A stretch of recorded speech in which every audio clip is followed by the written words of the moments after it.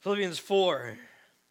We've been looking at the last several weeks, 6 exhortations that Paul gives to us in this chapter. And we've said all along that he's winding down, that he started this chapter with the word therefore, and that was kind of his turning point, his concluding paragraph, if you will. And yet, although he is nearing the end, he's not lost his step in providing for us the truth that we need to hear. He's not lost his step in providing the ways of which he has communicated here. That all of life should be built and centered on Jesus. He said that way back in chapter 1. He has said it continually throughout this letter. And now here we are as we approach Philippians 4, 8, and 9. He's going to continue to keep doing that. But the 6 exhortations that we looked at in this chapter, in this section, were 1, to rejoice. And we talked about what that means 2 weeks ago, that when we are rejoicing, and not just rejoicing, but rejoicing when? Always, in all circumstances, in all situations, even in a time such as this in our world, we are to rejoice because ultimately we know and we have what we said was a settled contentment that whatever matters in this world, whatever's important in this world, God has already, in His sovereignty, taken care of it. And so we can rejoice in the fact that God is in control. The second thing we've seen is to be gentle. We want to be gentle in how we communicate with people and how we share the gospel with people and how we interact with one another.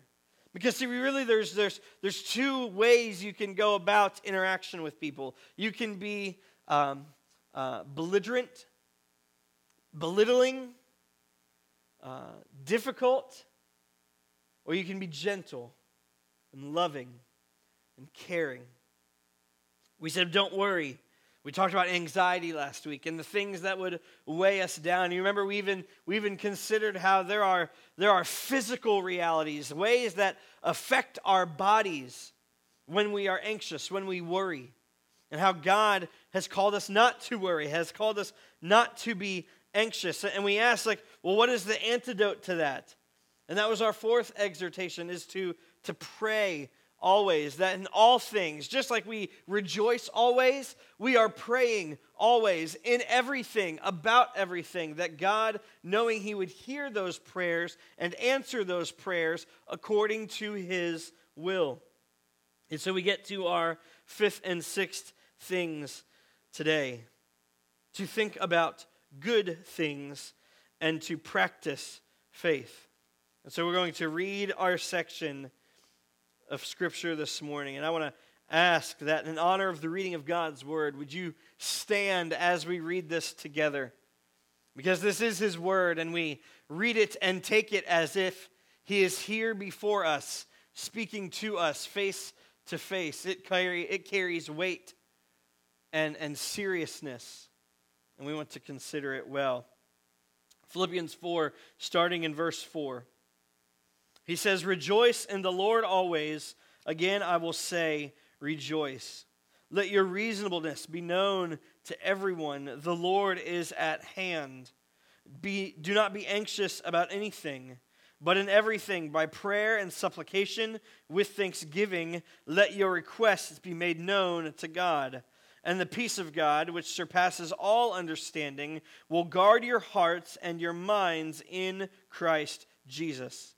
And finally, brothers, whatever is true, whatever is honorable, whatever is just, whatever is pure, whatever is lovely, whatever is commendable, if there is any excellence, if there is anything worthy of praise, think about these things. What you have learned and received and heard and seen in me, practice these things, and the peace of God will be with you."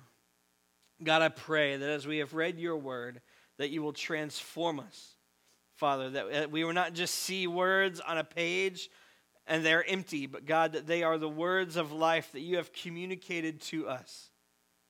And Father, may the words of my mouth and the meditations of my heart be pleasing unto you. God, I ask that you would speak through me. Father, that you would communicate the message that you would want us to hear this morning. And we give it all over to you. It's in Jesus' name I pray. Amen. You may be seated this morning. So as we've gone through these 6 things, we're going to land the plane today, so to speak. As we've gone through these 6 things, maybe the question you've asked, and I've certainly asked as we started, is what is the purpose of these 6 exhortations? Like when you go to exhort somebody, when you go to tell somebody something, what is the purpose of you doing that? Is it to commend them on something? To encourage them on something? To rebuke them on something? To teach them something? Usually when we use the word exhortation, like it has a connotation of something seriously to be considered. And so if somebody says, I want to exhort you, and that's really not even a word we use, right? Maybe you do. I don't use that in my everyday vocabulary. But Paul here, when he says to exhort these 6 things, to think about these 6 things, to consider seriously these 6 things, I believe really it's because Paul is building his case, as he has done all along, like we've said, the main premise of what we said way back in chapter 1, verse 21, that to live is Christ, that he is at the center of our lives, that everything in life and about life, all of our identities, the people that we are, the person that we are, it is all wrapped up in Jesus. And so for Paul, regardless of life's circumstance, regardless of what he's currently facing, regardless of what might happen in the future, like his life is completely, unconditionally sold out to Jesus. You remember what he identifies himself in the very first sentence of this letter, that I, Paul, a servant, a slave, someone who is given over and under the authority and control of Jesus. Like he has surrendered himself unto the Lord. That's what it's all about. Like that's what the Christian life is all about. And so even though Paul is closing this letter, we still see that he's got so much more to say to us about what life looks like for the believer. That just because he's ending his time in writing to the Philippians, that doesn't mean that he's done.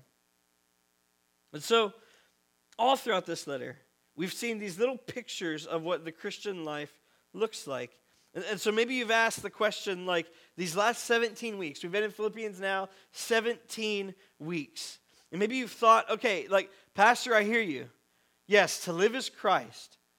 I hear you. I've seen these little pictures. We've looked at these little thoughts throughout the book. But like, how do we do that? Like, practically, how do we do that? What are the 6 steps? What are the 5 steps to doing that? Where do I start? You say, I want to be like Paul. I want to make my life about Jesus. But how do I practically accomplish that? I think we find at least an element of that answer in these last 2 exhortations. Because see, the 6 previous, or the 4 previous that we looked at really had to do with some behavioral stuff. They had to do with some behavioral stuff. But now we're getting a little bit deeper. We're going to see. He says to think about good things and to practice faith. And so, Roman numeral number 1, if you're a note taker, is simply this. Think about good things. Your thinking, your mind.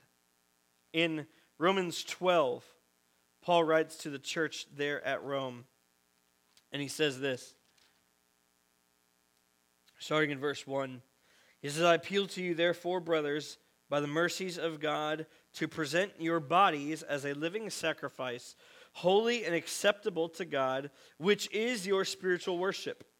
Do not be conformed to this world, but be transformed by the renewal of your mind, that by testing you may discern what is the will of God, what is good and acceptable and perfect. You see what he has said here? that we are not to be conformed, that is, shaped and molded by the world. We're not to look like the world, but we are to be transformed in the renewal, the making new, the restoring of our mind.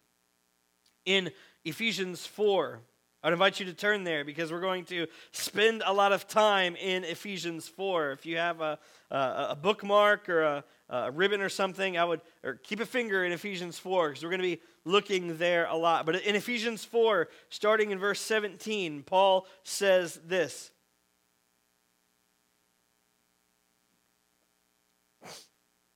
He says, "Now this I say and testify in the Lord, that you must no longer walk as the Gentiles do, in the futility of their minds.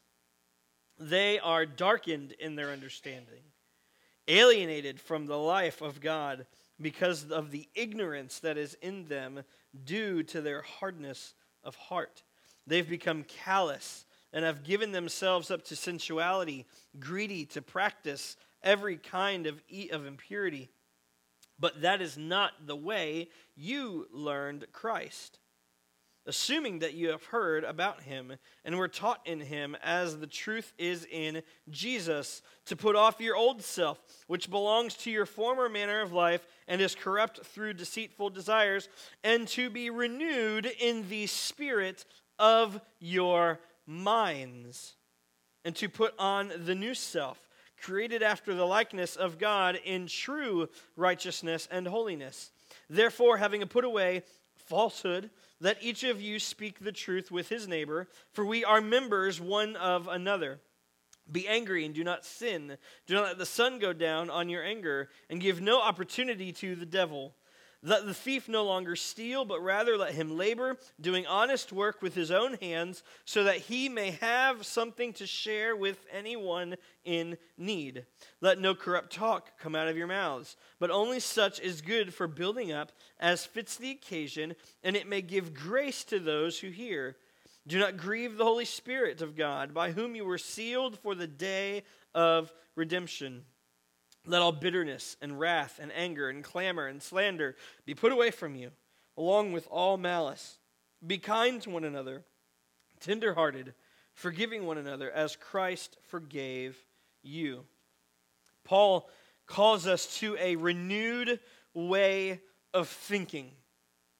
It's a renewed way of thinking. It's intentionally changing how you perceive things, how you think about things. And really it leads to the good life in Christ and flourishing as a disciple and a follower of him. And when I say flourishing, I don't mean the health and wealth prosperity gospel of flourishing. Those things are likely not to happen. Maybe God's blessed you with success, but I promise you that it's not guaranteed, right? Flourishing isn't what I mean that way. What I mean by flourishing is that our attitude and our perspective continue to stay on Jesus even in the midst of a difficult circumstance. And we're able to, even in that time, say, like Paul, we can echo him in saying, "Praise God, I rejoice, I exalt him, I lift him up." That's what I mean by flourishing. Well, how do we do that? Well, Paul here in Philippians 4 gives us a list of 8 things. 8 things. And Paul, like I said many weeks ago, Paul loves himself a good list, right? He loves himself a good list. And there's 8 things we want to look at carefully and think through them one at a time. So there in verse 8, he says first, "Finally, brothers, whatever is true." Whatever is true. And I find that so interesting that he would start with truth. Because isn't that the place that we all have to start with? Right? And truth is a necessary starting point. Because in it, it reveals what it is we actually believe. Truth reveals what we actually believe. And without truth, without knowing truth, without having a sound and solid foundation on truth, really what follows wouldn't be important.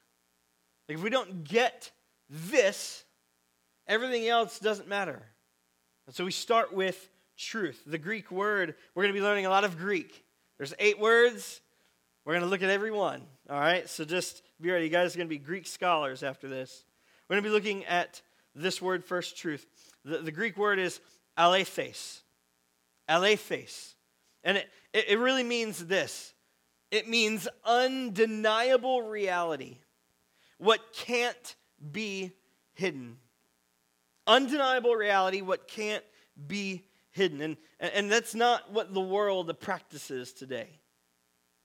Recognize it's not what the world thinks today about truth. What the world thinks today about truth is this term called relativism, that everyone has their own truth, and your truth might be good for you, but it's not good for me, and so don't try to press your truth upon me because I just don't believe that way. That everything is relative, everything is for you or for me, and that's how it is. I think of this example of a red balloon. Suppose I had a red balloon up here with me. I tried to find one, and I don't think we have one in our home, but suppose I had a red balloon here with me today. And I asked you, what color is this balloon? The obvious answer would be red, right? Because its appearance is red. The way it's made up is red. The materials and elements that comprise the makeup of this balloon would indicate that it is red.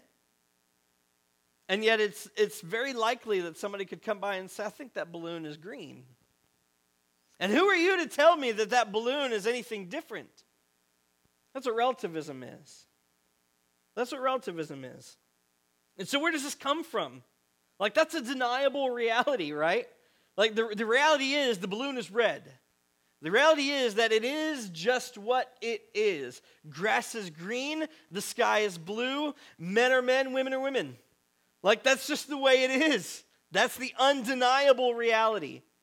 But then where do we find this deniable reality? Well, look back. I said we're going to be flipping back. Look back at Ephesians 4. Ephesians 4, starting in verse 18.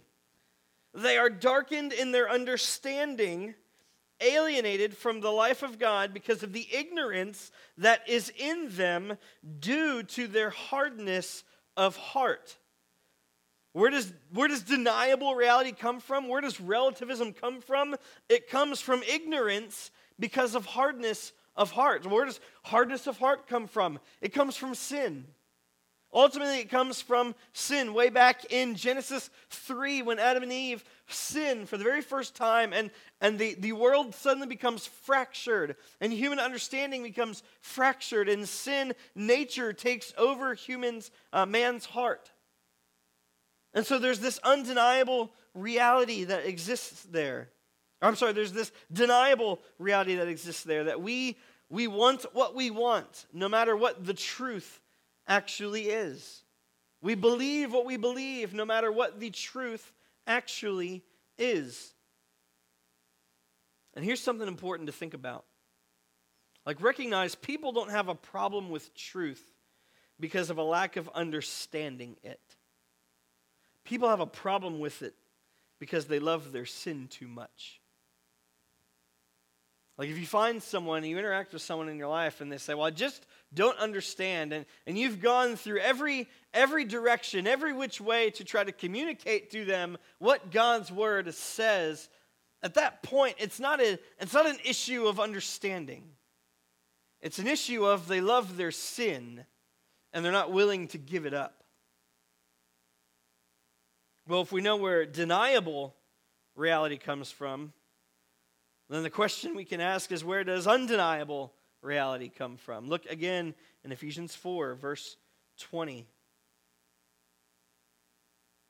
That is not the way you learned Christ, assuming that you have heard about him and were taught in him, as the truth is in Jesus.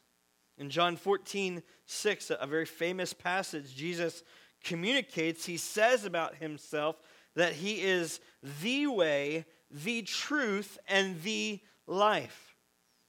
And so when Paul here says in Philippians 4 to think about what is true. And that word think in the Greek means to ponder deeply, to deeply consider, to let it fill you and consume you. Right? That's what we're thinking about. That's what we're saying when he says think. When he says to think about whatever is true, what he's saying is think on Jesus and all that comes from him, all that he has taught you, because he is ultimate reality. Jesus is undeniable reality. And whether you believe that today or in eternity, at some point you are going to come face to face with that reality. And that reality is going to lead you to either heaven or hell. But you will see that undeniable reality one day. And so Paul here calls us to think about truth because he is truth. Well, where do we find that then? Like, okay, we think about him. We want to learn from him. We want to consider him. Well, you want to know truth? Like, read your Bibles. Right? He's communicated to us through his word. So read your Bible. You want to know what's real? What's authentic? What's believable? What's undeniable? Read his word. The second thing we see is honorable. He says whatever is true, whatever is honorable. The Greek word here is semnos. Semnos.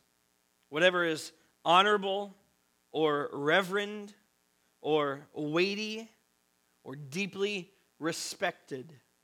That's what he means here when he says whatever is honorable, whatever is revered or reverend, weighty, deeply respected. And this word, semnos, is only used 3 other times in Scripture. There's 4 total uses, this here and 3 other times. Those 3 other times are in 1 Timothy 3, when describing the qualifications for a deacon. And not just a deacon, but his wife. He tells us in 1 Timothy 3:8 that a deacon and his wife, they must be dignified. That word dignified is the same word he uses here in Philippians 4. The word semnos. And the last time he uses it, again, he uses the word dignified, is in Titus 2, when he describes what a spiritually mature, well-seasoned man of faith should look like. And one of those descriptors he uses is the word dignified, honorable. So what is Paul saying here in Philippians 4:8 when he says to think about whatever is honorable? Can I just tell you what I think Paul is saying here? See, we all have journeys of faith. That's true of us, right? When we first accept and trust in Christ, we are what the Bible calls babies in the faith. But babies, if you've had one, grow up. They get older. They get more mature. They're able to do more, able to process more, able to become more independent. But we all have journeys of faith, and some are babes still, and some have walked for years. But you know what I find incredibly sad in a lot of today's churches? Is that there are some who would make the claim that they've been followers of Jesus for years. They've walked with him for years, but they're still really spiritually immature. Like they're still really spiritually babies. They're drinking milk when they should be feasting on a big juicy steak. And here's the problem. Voddie Baucham, a pastor and an apologist, a contributor, he describes this as what he calls a mediocre culture of Christianity within the church. And I believe he's absolutely right. And he tells it this way. He says that imagine a young man who shows an interest in subjects like theology or doctrine or church history or the like. He approaches you. And he says, I just love the church. I just love God's word. I love to read it, to study it, to know what it says. And you would observe his life and you would see that he's always asking questions in Bible study. And he's always serving and participating in the church. He's always there, right? Many people would look at him as a young man and say, wow, God must be calling him to Christian ministry one day. God must be calling him to be a pastor one day. And we would ask the question like, well, why would you say that? What would cause you to say that? And it would be because, well, he shows interest in the things of God. I mean, look at what he's reading. Look at what he's discussing. Look at what he's thinking about and filling his life with. Surely God must be preparing him for a life of ministry one day. Like, shouldn't that be all of us? Shouldn't we all have a desire to deepen our understanding of who God is? To deepen our understanding of the doctrines and what we believe to be true? Should we have a desire to know our roots and our history and where we come from and where we're going? And see, what's even more astounding for the most part is that we are completely okay with this mediocre culture of Christianity in the church. We're completely okay with this idea that for some people, faith is serious. But I can show up on Sunday every now and again. I don't have to show up during the week or do anything else. I can read my Bible occasionally. I can do this or that occasionally. But for the most part, yeah, things are okay. Like mediocrity in any other field would be absolutely unacceptable. Be absolutely unacceptable. But not in the church. Right? Not in the church. Like, things are what they are. Not too serious, but just enough that we get by. And that's okay. What's absolutely crazy to me, man, I'm going to pick on you for a minute. What's absolutely crazy to me is we see the amount of men that exist and participate in the church that have the maturity level, the spiritual maturity level of little boys. Like, it's crazy to me. Can I say something a little bit audacious? Grow up. Grow up, men. Like, put the controller down, turn the TV off, turn the video games off, for goodness sakes, shut the computer off, and pick up a book. Can I say something maybe even more harsh? I don't mean this to be antagonizing. I don't mean this to be mean. Like, hear me, men, I love you. But I just feel this is true of the culture today. Like, do you want to know why you're having such a hard time getting your family, your kids, your spouse, whoever it is, to take or grow in anything spiritual? Because you don't do it yourself. Like, you don't do it yourself. You're not modeling it yourself. You're a grown man hanging out in the kiddie pool. It's shameful. Grow up.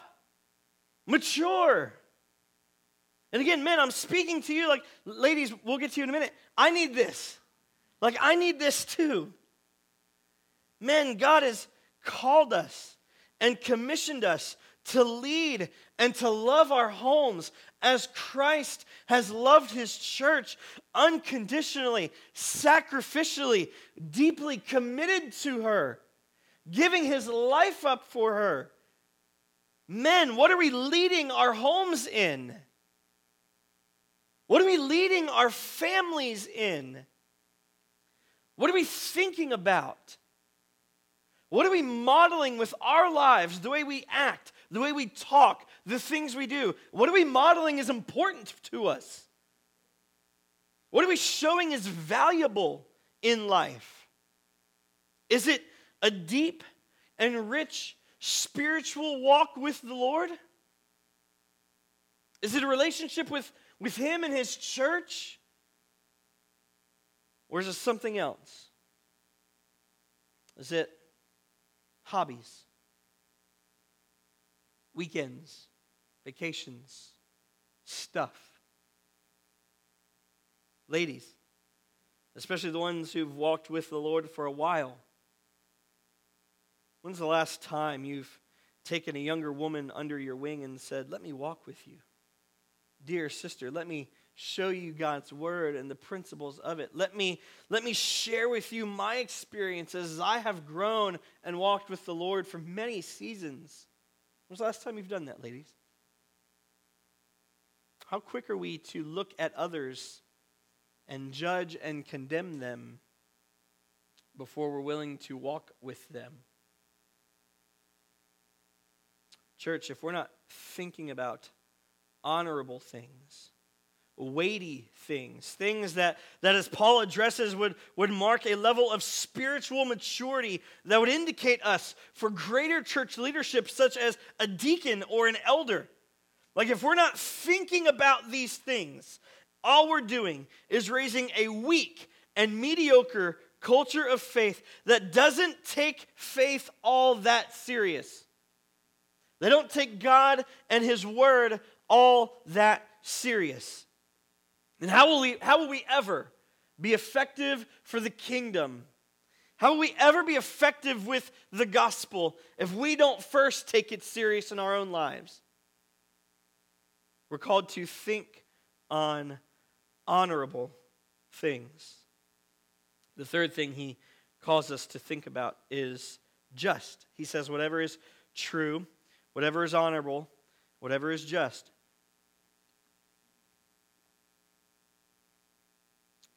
The word just here is the Greek word dikaia.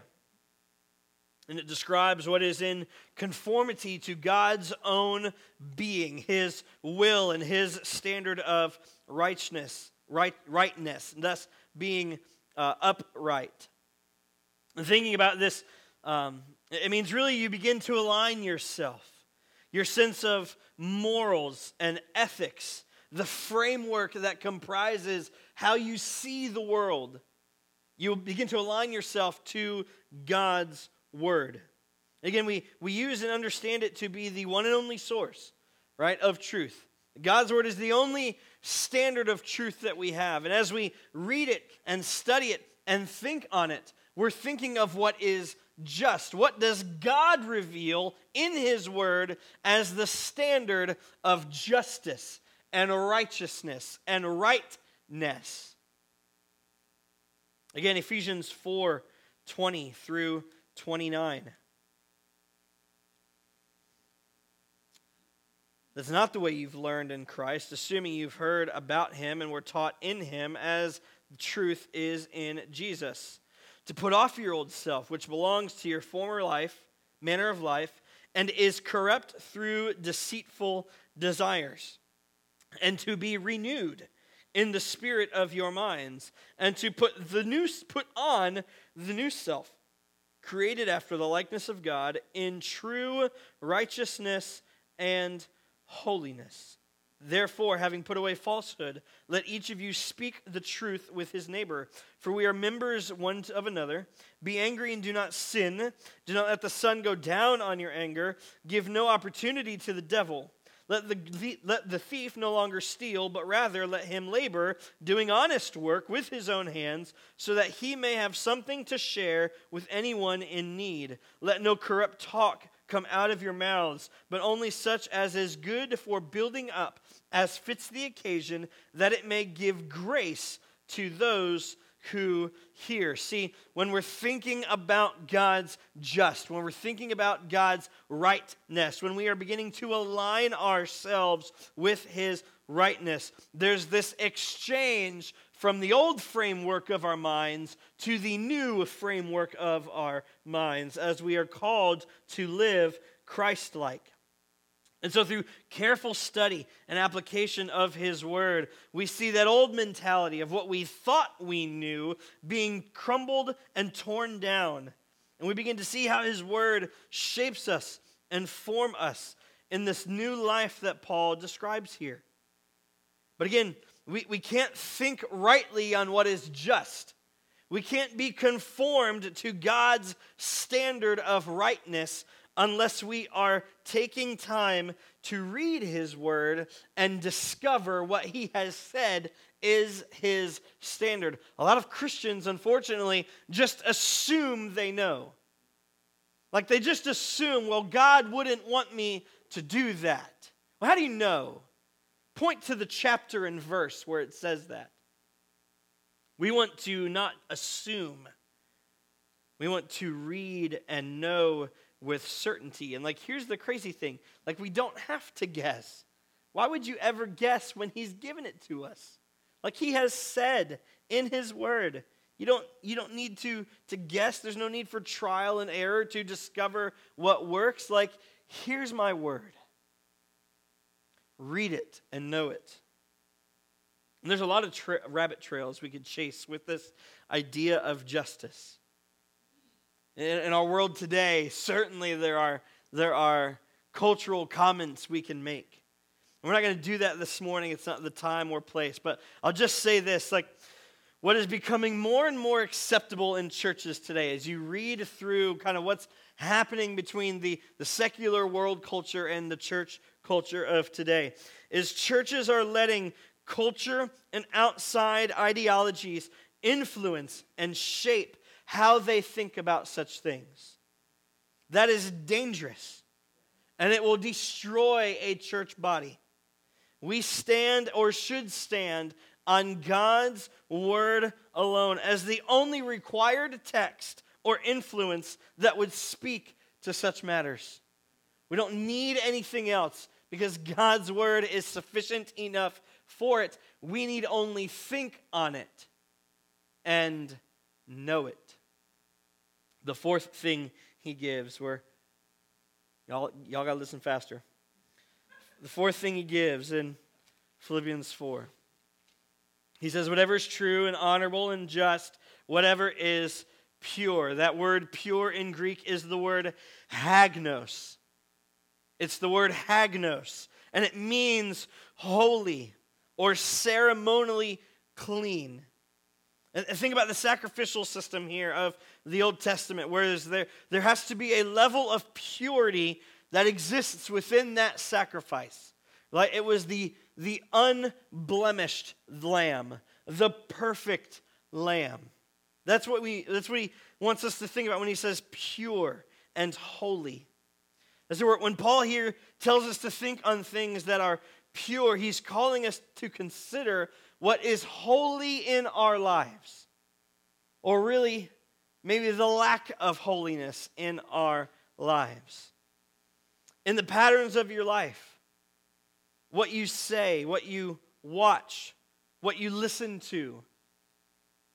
Like, would those things be considered as holy? Now, at the risk of sounding legalistic, like I'm not saying you can't listen to nothing but Christian music. I'm not saying you can't watch any movies that aren't Christian music, or Christian movies or TV shows. But here's what I want us to ask. Like, would you invite Jesus to participate with you in those things? Would you be comfortable if Jesus were sitting on the couch next to you watching Game of Thrones or some other show? See, sometimes that's an elementary question to ask, and it's a little bit cliche. It's a Jesus juke. I get that.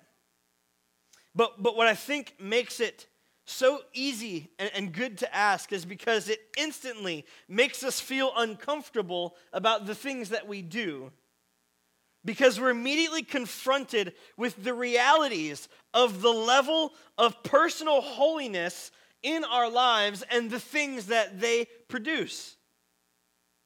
And I'm not saying, again, you can't ever watch TV ever again. You can't ever listen to music or dare I even say again, secular music. But I think what Paul would caution us here to deeply consider, to think about, is the level of holiness in the things that you participate in. Is it pointing you to Jesus? Is it growing your affections for Jesus?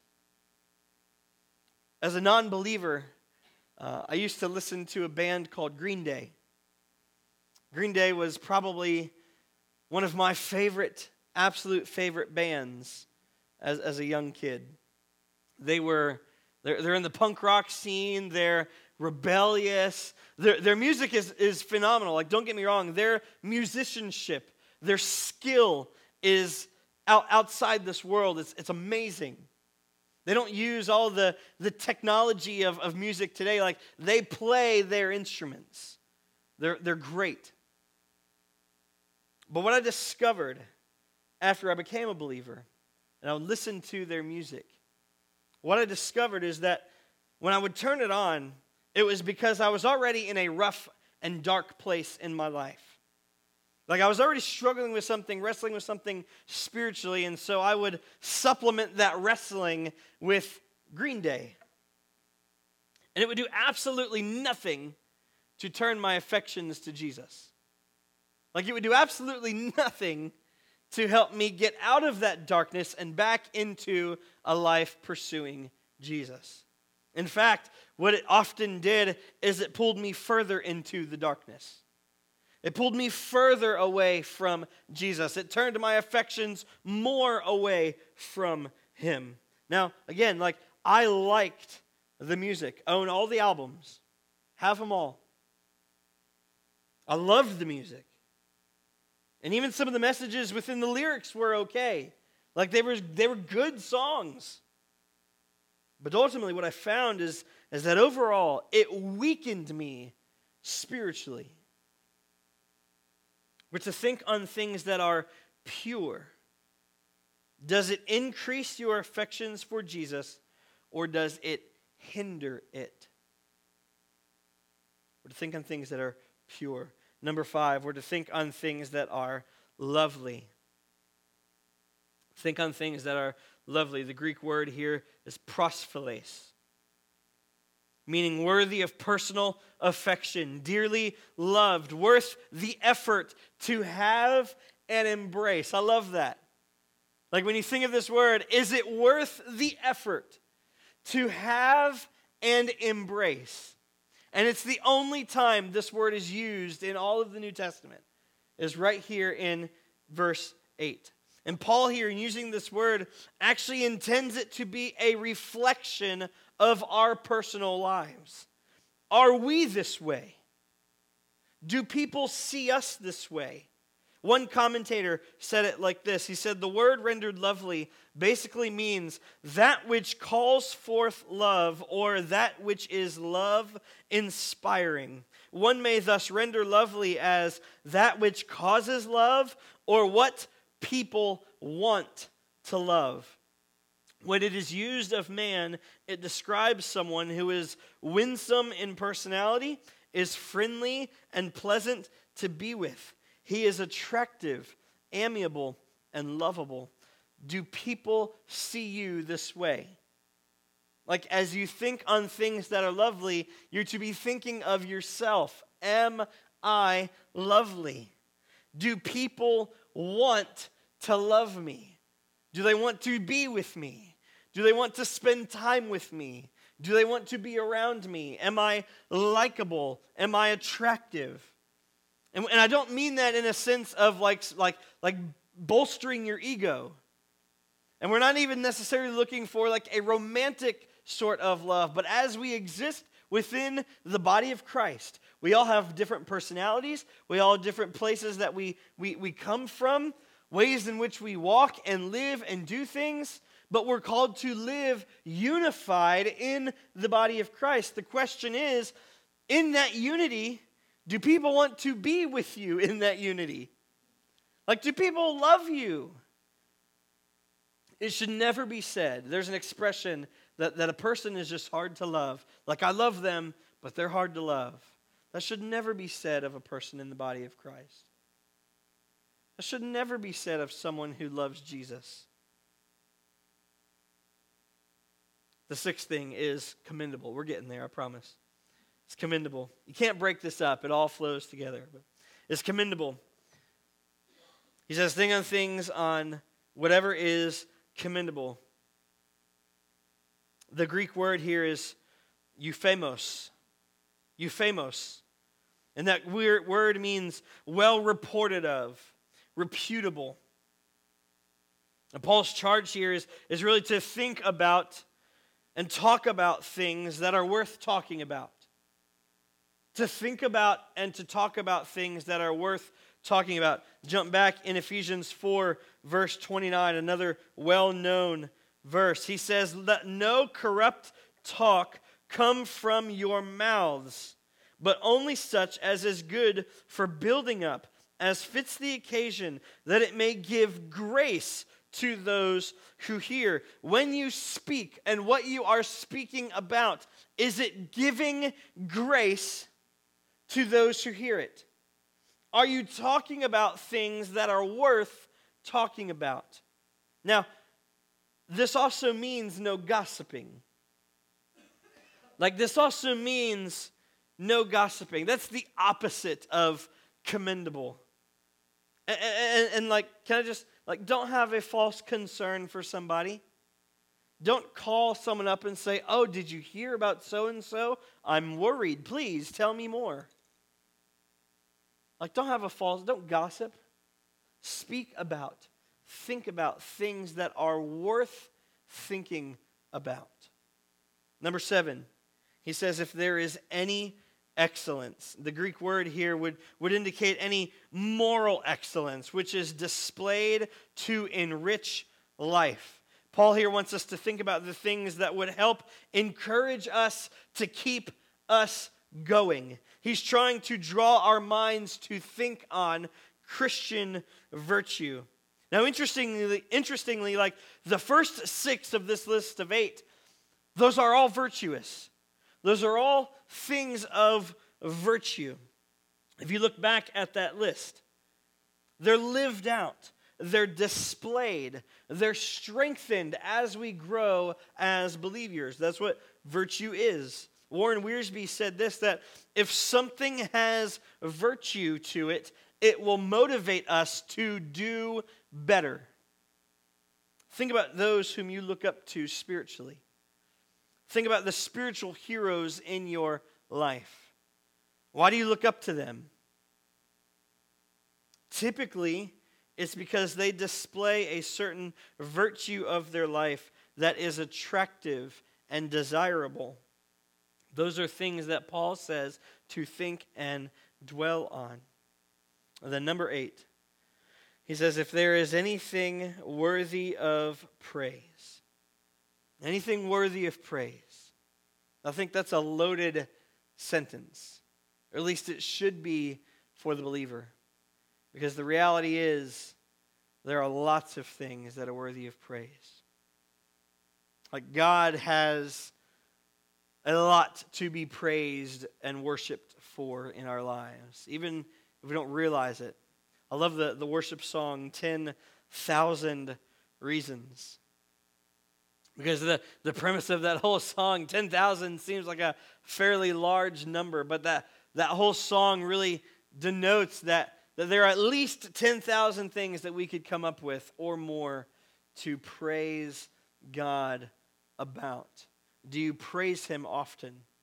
Do you think about praising Him often? There's an old hymn, count your blessings, name them one by one. Are you thinking about the way in which God has blessed you, and then as a result of that, offering back your praise unto Him?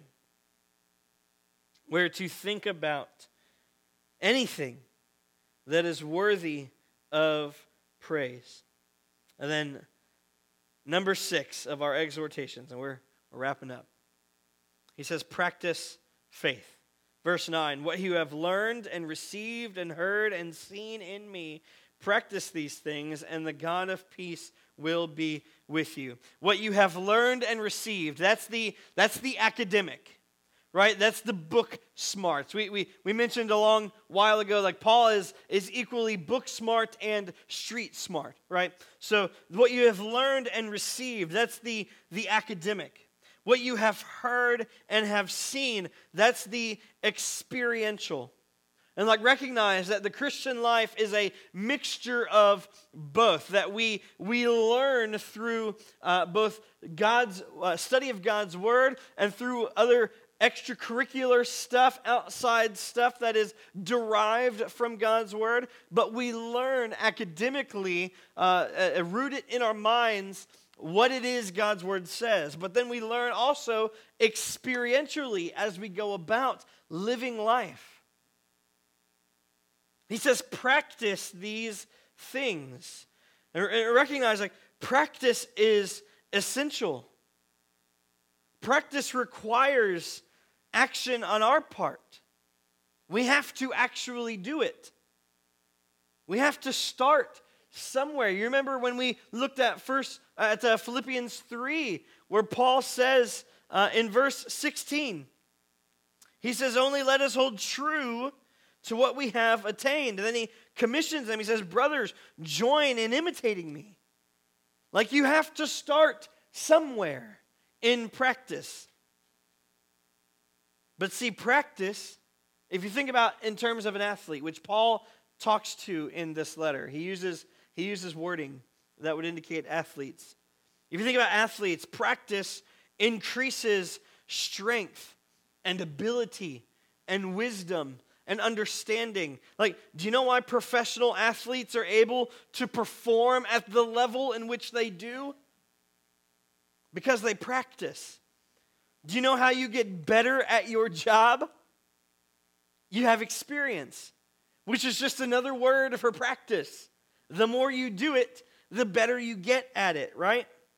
Do you know how musicians are able to play such amazing and beautiful music? It's through practice. Friends, if we want to grow in our faith, if we want to experience God on a deeper level than He currently exists in our lives, we must practice, practice, practice. And what do we practice? We practice this.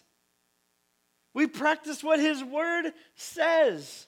We let it fill our lives and enrich our lives. Remember, Paul here is written specifically to a group of people, but he's writing it under the authority of the Holy Spirit.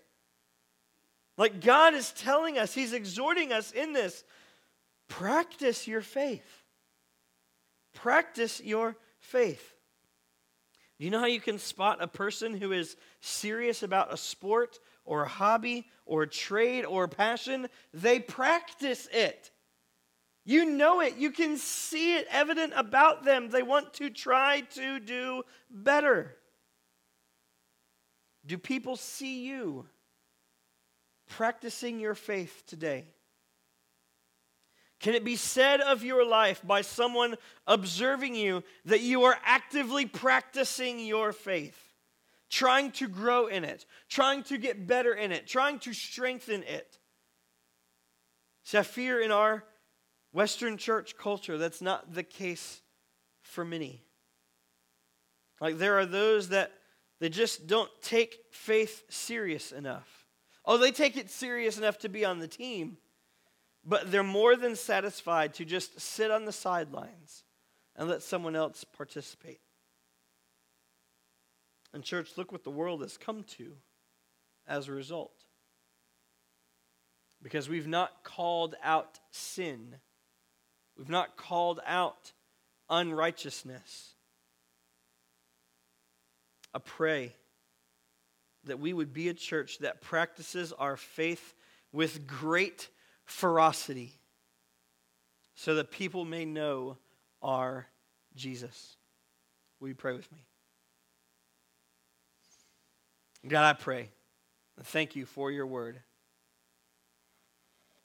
God, I know we went a little bit long today and I was long-winded, and God, I thank you for sustaining my voice in that as I was a little bit dry. And God, I just pray that we would hear your exhortations, the 8 ways in which we can go about practicing our faith, the 8 ways in which we can go about molding ourselves and shaping ourselves, renewing the mind that we have, thinking about good things. God, as we seek to live out these 6 exhortations and more that you have called us to. Father, I ask that if there be someone here that they have no idea what I'm even talking about. God, maybe they've wrestled with faith and knowing what is real, what is true. God, they don't call you Lord or Savior or Master. May you reveal their sin to them and help them to know and understand that they must repent and call upon you. God, I thank you again for your love and your grace. I ask that you would just be with us now as we continue to worship and close. It's in Jesus' name I pray. Amen.